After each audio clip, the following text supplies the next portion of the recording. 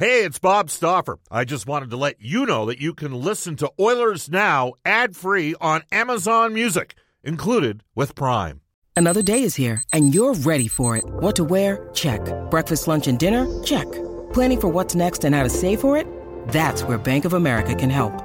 For your financial to-dos, Bank of America has experts ready to help get you closer to your goals. Get started at one of our local financial centers or 24/7 in our mobile banking app.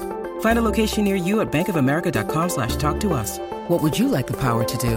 Mobile banking requires downloading the app and is only available for select devices. Message and data rates may apply. Bank of America N.A., member FDIC. When you need mealtime inspiration, it's worth shopping Kroger, where you'll find over 30,000 mouth-watering choices that excite your inner foodie. And no matter what tasty choice you make, you'll enjoy our everyday low prices, plus extra ways to save, like digital coupons worth over $600 each week. You can also save up to $1 off per gallon at the pump with fuel points. More savings and more inspiring flavors make shopping Kroger worth it every time. Kroger, fresh for everyone. Fuel restrictions apply. Oilers Now with Bob Stauffer. Weekdays at noon on Oilers Radio, 630 CHED.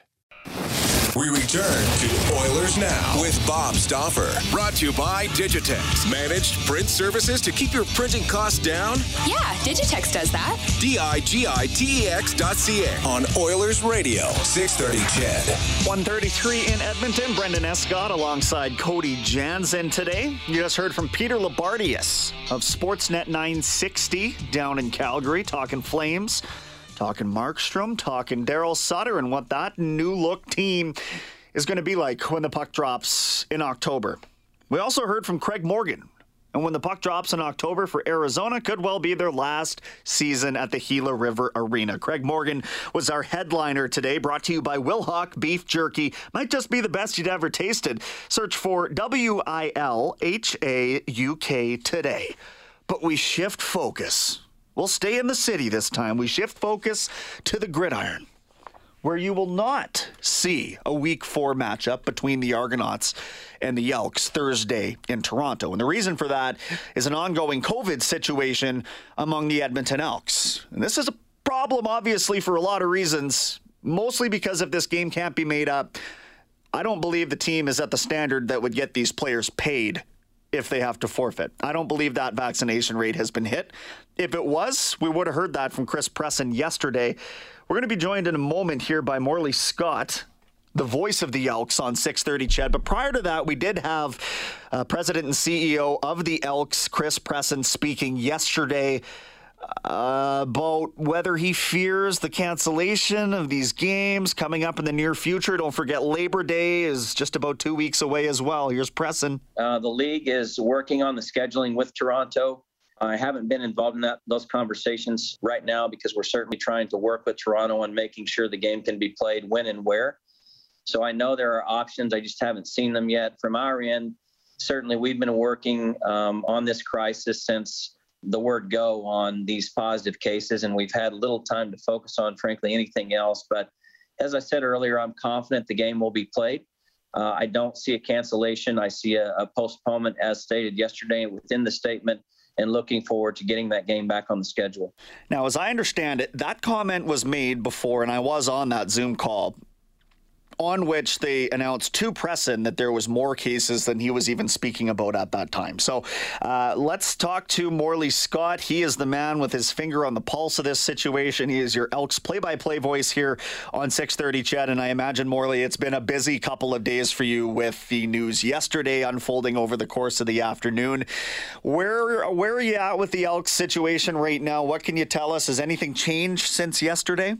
Not really. I think right now, Brendan, we're just in a holding pattern, just waiting for more negative tests to appear and for those who are in isolation to get the go-ahead to move out of isolation. And I don't know what the protocols are for that completely. I believe you have to have 2 negative tests in a 48-hour span.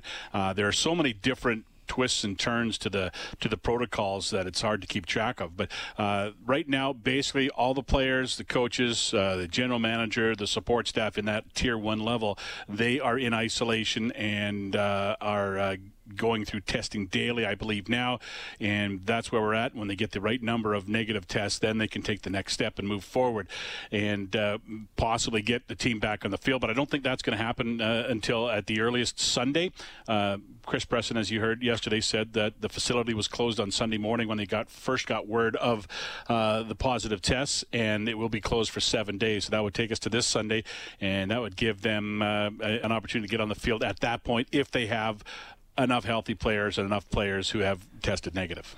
And it didn't sound like there was a great deal of confidence by Presson that team is at the 85% vaccination threshold now. That means that if this game can't be made up, then none of the Elks players will take a paycheck. And so immediately I think, well, first of all, how likely is this game to be made up at any point later on in the season? It's already a condensed schedule. The bye weeks aren't going to line up all that well. So this is one where they're really going to be stretched. And I think that the Argonauts, if they end up coming out here and playing that game at Commonwealth, would be doing a tremendous favor to a team that they owe nothing to right now. So it's a bit of a muddy situation in that sense too, isn't it?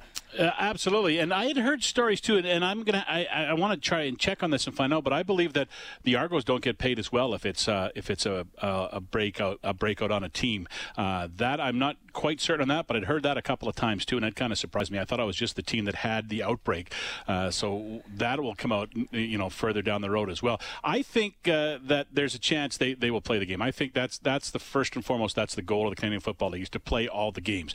They may have to move a couple of games around to get this game on the schedule, or depending on how the week goes for the Elks and if they get enough healthy players that they can play, possibly if they can get on the field Sunday and Monday and maybe play Tuesday. I'm not sure if that's enough time or not. That's something that the teams have to decide. That would still give them almost a week between games for both teams, because both teams don't play again until Labor Day. But I think a lot has to happen between now and then for that to take place. So if they aren't able to play it before Labor Day, then they're looking at October and November and really moving around, playing just a massive chess game and moving some games around so that they can line up bye weeks for both teams in the same week, and then they can play the game at that point. So that's the next step. But first and foremost, the league does not want to cancel. Nobody wants the game to be canceled. So I think they'll make all sorts of attempts to try and make sure that this game gets played somehow, some way, whether that be before Labor Day or sometime after it. So we saw the team release the statement today that, in fact, Trevor Harris, contrary to some reports, is not one of those who tested positive. But other than that, we don't know who it is that's tested positive. He made a comment as well about some being vaccinated, some not. But we don't know specifics.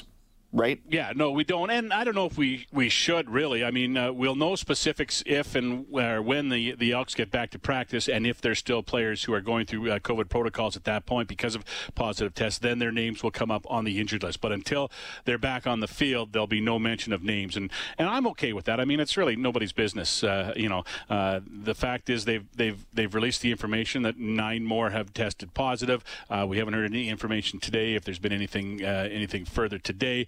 I believe they're going to update us again tomorrow at some point. So moving forward, it's just players, it's just numbers. It's not players per se right now. I'm sure a player could choose to, if he wants to, go on social media or talk about it, like Sir Vincent Rogers did a couple of weeks ago when he came down with the virus, and then went on and had a news conference and kind of talked about the importance for him of getting vaccinated and how it's helped him get through it. So we don't know who it is. There's going to be speculation, and I know it came out last night that it was Trevor Harris, and that was quickly rescinded, and there was a quick apology for it. And then the Elks reiterated the fact that Trevor Harris was not one of the 9 who tested positive with a release late last night. So it was pretty fast moving after the news conference that came out. And in the news conference, Chris Presson, you heard, he was asked if Trevor Harris was one of the players, and he said no, he was not one of the players on the list that he had. So that's where we're at with that. As I said, the story was retracted, and there was apology, and that's where we sit now. And the reason that I ask that is when you think about, so Kwaku Boateng was the only player that missed that BC game. Now, if the rest of the defensive line, just due to proximity, ends up testing positive as well, that to me is what would likely lead to sort of a game being canceled or postponed or whatever. If it takes out an entire position, if the whole defensive backs room has gone down, and we won't know that necessarily based on, and I agree with you that the privacy should be honored 100%, but we won't know that until there's been a decision made scheduling wise about that game, unless they can kick it further down the road. Yeah, well, we'll know when they go back to practice, when they put out the injury report after that. And that is why, too, if it does, let's say it does take out an entire defensive line or DBs or a receivers room or whatever, that's why they're carrying extra players this year on the practice roster, so they're prepared for this eventuality if it happens. And that's why each team has a practice roster of players that are available to all the other teams in the league. So if they need a defensive lineman or they need a defensive back, they can go to the practice roster of the Saskatchewan Roughriders and take one from the league practice roster that is with the Winnipeg Blue Bombers. And those players are already in a bubble. Those players have already gone through all the protocols, so they wouldn't need to quarantine or anything like that.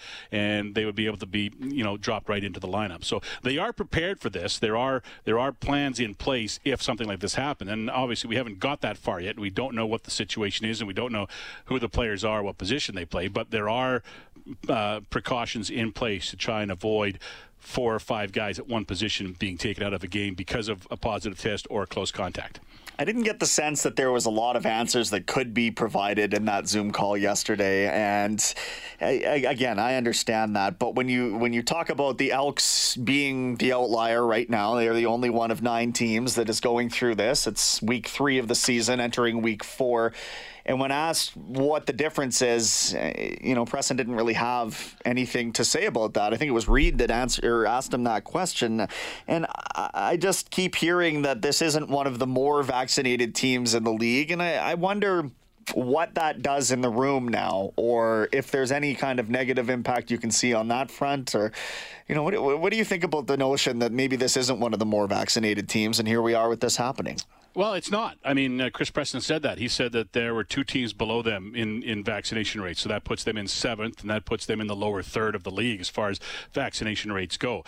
So, it's pretty clear that they're not a well-vaccinated team. And by well-vaccinated, I mean they're not at the 85% mark.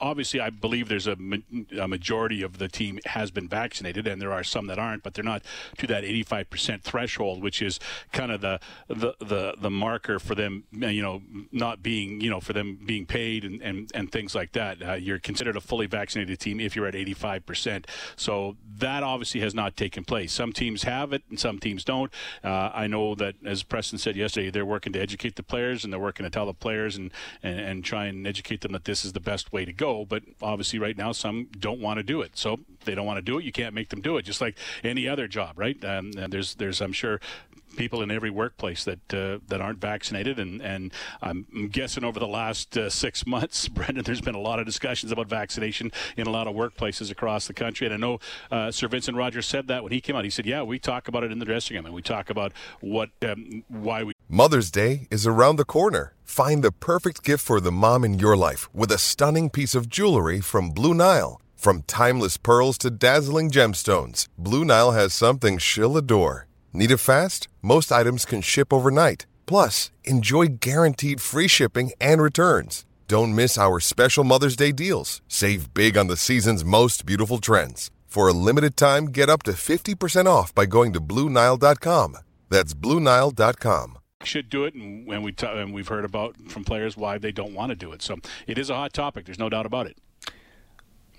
Looking at the football that was played on Thursday, I mean, finally they were able to string together, consistent, good-looking offensive drives, really. And James Wilder Jr.'s whole first 3 weeks, in my opinion, has been a coming-out party. The guy has not lost a step at all. But it was really on display. He had that incredible block of that the player he sent airborne. Holy smokes, that's going to live on highlight reels. But the whole offense looked like it was functioning at a higher level because of their ability to mix in the run and the longer pass as well. And that resulted in a win, finally. Yeah. So that was some good news. Yeah, for sure. And I think the phrase we used a lot on our broadcast was they just looked more comfortable on Thursday night, the offense. They just looked like more at ease and just looked felt more comfortable with each other. The game seemed to slow down for them a little bit, and they got more done. I mean, they had a big night from Greg Ellingson, who had over 100 yards. James Wilder Jr. on the ground with over 100 yards. Trevor Harris was one drop pass away from going over 300 yards in the game in passing. So, yeah, they did a lot of things. They left a lot on the table still, too. They didn't complete a lot of things, and they still only scored one touchdown in the game. They got 4 field goals from Sean White, which is always good, but you don't want to have to rely on him to be the focal point of your offense. You got to score touchdowns, and that still will be the focus when they get back to work, is getting the ball in the end zone on a more consistent basis. You're not going to win a lot of games if you're only averaging 1 touchdown a game, and that's what they've got the last 2 games, only 2 touchdowns in the 3 games they've played. So there's still some work to do. They're happier with what they accomplished, and they took a step forward, but they still got some work to do. There's no doubt about that. And obviously they felt like a lot of it comes on special teams too, starting with better field position. They hadn't done a great job of that with Chris Rippon as coordinator. Of course, he was sort of thrust into the role when AJ Gass stepped away from the team, but Rippon let go just after 3 weeks after the win too. I was surprised they did that after a win, but not so much when you look at Terry Williams' return numbers and how ineffective that whole unit has been. Yeah, for sure. And I haven't taken a close look at the league-wide numbers since Week 3 ended. I think they actually just came in today. But going into Week 2, for example, Hugh O'Neill he was over 45-yard average on punts this year. But his net average was 28, which was by far worst in the league. And that's because the team was giving up big returns. They were giving up big returns. They weren't getting much on the return game. I mean, Terry Williams is on punt returns. His career average is 10. He's around 6 in 3 games with the Elks. So that obviously has to be better, and Chris Rippon, I think, paid the price for it. I found it kind of interesting, Brendan, that he was put in a position, and I know this was out of necessity because of what happened with AJ Gass, but I mean, he's a football coach. There's no doubt about that. He's coached in the NCAA for 37 years, but he hadn't coached a game in the CFL, and there are so many nuances in the special teams game. I think it's pretty hard for him to come in and be pretty effective at that position, because he just didn't know the nuances of the game and all the little things that go with special teams in the Canadian Football League. So, the move did surprise me after a win and early in the season, but obviously it was a move they felt they had to make at this time to make the team better. Did you finally feel like, you talked about the comfortability level, did you feel like maybe it doesn't look like preseason football now that we're into Week 3 or Week 4 now? Yeah, a little bit. I think both teams were kind of getting to that stage. The defense was solid as well. BC had a tough night, and that's, I think, partly they didn't play well for a lot of the game, and partly because the Elks took it away from them for part of the game. But I think we're getting past that stage. 3 games in, I think the rust is knocked off. I think players are getting used to that physical feeling they have after games and going through the next week into the next game.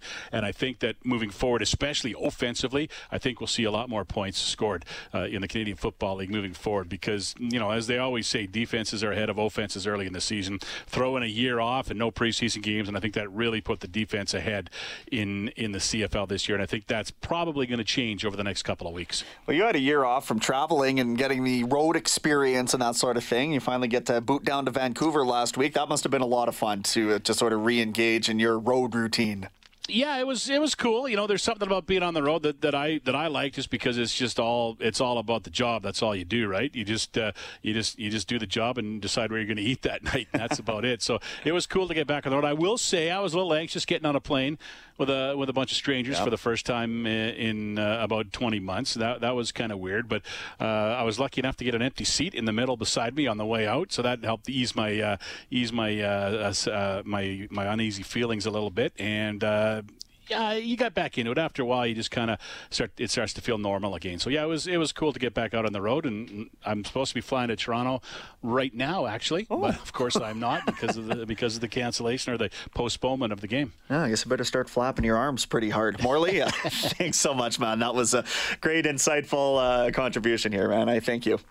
No problem, Brendan. Good to talk to you as always. Absolutely. Morley Scott is the voice of the Edmonton Elks here on 630 CHED. It's Brendan Escott in for Bob Stauffer on Oilers Now. We're back to wrap up the show after this. Certainly, we can't see what people are doing all the time, 24 hours a day. We all have to live our life, and certainly that's what we're all trying to do. Everyone has a responsibility to their employer and to their teammate. And again, I feel like our guys have been responsible. As you've seen across the globe, in some cases, it's almost doesn't matter what you do, you can still pick it up. And I think this is what we're seeing is evidence of that. That is President and CEO of the Edmonton Elks, Chris Presson. It's Brendan Escott here on Oilers Now. The Elks, well, the date is to be determined right now for their Week 4 matchup with the Argonauts, as you just heard from Morley Scott. He's a little bit more optimistic than I am. That's the voice you trust. What do I know about this? Realistically, it makes sense if they're going to get it played to try and do it this weekend. In order to do that, they're going to need a lot of negative COVID tests over the next few days, and it's certainly possible. It's only Tuesday right now, but obviously a very fluid situation, and I think that would require some good sportsmanship, shall we say, by the opponent, whether they need to move the venue or the date or whatever the case may be. It is not the Argonauts' fault that this happened. And that was what I understood the policy to be about the Elks losing their paycheck, or the team that has the COVID cases being the one that forfeits their paycheck. That's what shocked me the most, was that if you're Toronto in this situation, you got to be a little ticked off here. If you aren't going to get paid this week because of something fully out of your control, I don't know. That seems a little questionable. But also, if you're the Elks, you don't want to have to play a game with 30 guys and have guys playing two-way football like it's high school. The league doesn't want that. It's not good for the league. It's not good for the health of the players. Listen to Ron Carter. They tried the receiver/cornerback thing. Asked Chris Jones. Didn't go well. You know, it's not. We're not at the stage right now where I think that the whole league needs to be sort of a circus because of COVID. You know, we've been dealing with this long enough in our lives. Organizations have had enough templates to go off of that it shouldn't be as disruptive as we've seen it be in the past. Was it Denver last year in the NFL that was like playing with just normal guys? They had their running back playing QB. Yeah, like a practice squad running back who last played in high school or something along those lines. And then we had a texter last week thinking about just like having a goalie in permanent isolation at the NHL level, like just permanently segregated.